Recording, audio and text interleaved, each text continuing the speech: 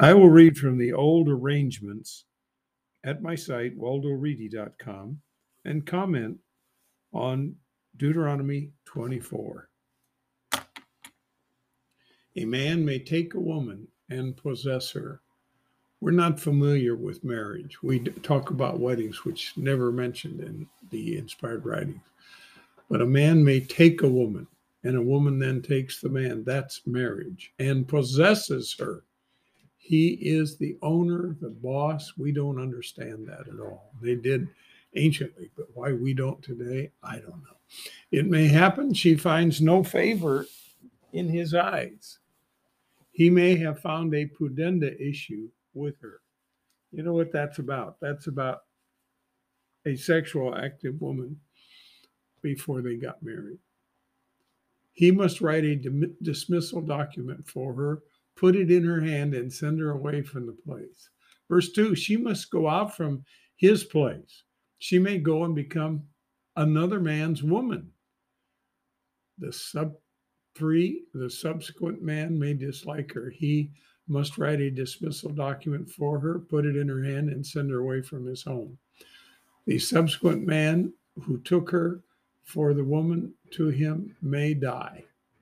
Verse 4, her previous possessor, that was her first man, who sent her away, cannot return to take her to be for the woman for him, after which she has been death aware. So once he says, this woman is not suited to be my wife because of immorality before they were married, that's it. You can't go back on that and say, oh, now she's okay. It is a disgusting or abhorrent custom to originator your mighty one three's faces. You must not miss the target of the land that originator your mighty one three gives you as a possession. Interesting. The immorality of this old arrangement certainly does have an effect on us today, according to the decision there in Acts. Verse 5, a man may have taken a new woman. He must not go out in military service. Nothing must pass on him for any matter. He is free at his home 1 year to make his woman whom he took happy. You must not take the millstones or vehicles as security. A person is security. A man may be found stealing a person from his brothers, from mighty ones, high-ranking one's sons, enslaving him or selling him. That thief must die. You steal a person, you die. Kidnapping is the death penalty anciently. You must burn the evil from you. So he not only was stoned, but he was then following that burned up, cremated. Verse 8, you must guard against the malignant disease, especially observing all the joins worship servers, observing all that the joins worship servers instruct you. You must observe practicing as I instructed them. Verse 9, you must remember what originator Mighty One 3 did to bitter waters on the way going out from double stronghold. That was Miriam, the sister of Moses, who thought she was as good or better than Moses. That's the trouble with people. They have no idea how Supreme's purposing. You may lend your fellow human a loan. You must not enter his place to secure security. Verse 11, you must stand outside. The man to whom you are a creditor must bring the security outside to you. This was a very good idea anciently. We have nothing like it today. Verse 12, a man may be dependent. You must not spend the night with his security.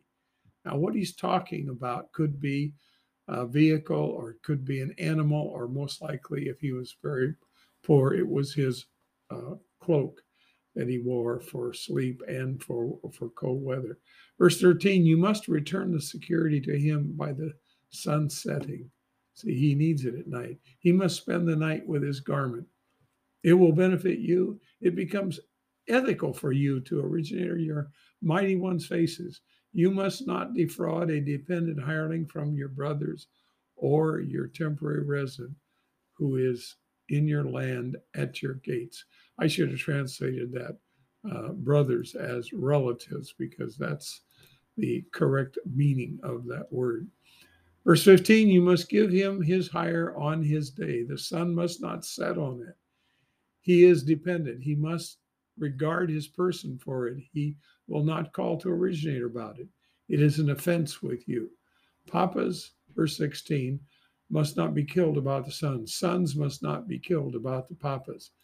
Each must be killed for in his own offense. Verse 17, you must not turn aside a bereaved temporary resident's scrutiny or take a widow's garment as security. Verse 18, you must remember this. You were a servant in double stronghold. Originator, your mighty one, three, ransom you from there. Therefore, I instruct you to practice this statement. Verse 19, you will harvest your harvest in the field. You may forget a half-gallon dry measure in the field. You must not return to take it. It is for the temporary resident, the bereaved, and the widow. Originator, your mighty one, three, will benefit in all your hands' works. Verse 20, you will beat your olive trees. That's where you get the olives to come down. You must not go over the boughs afterwards.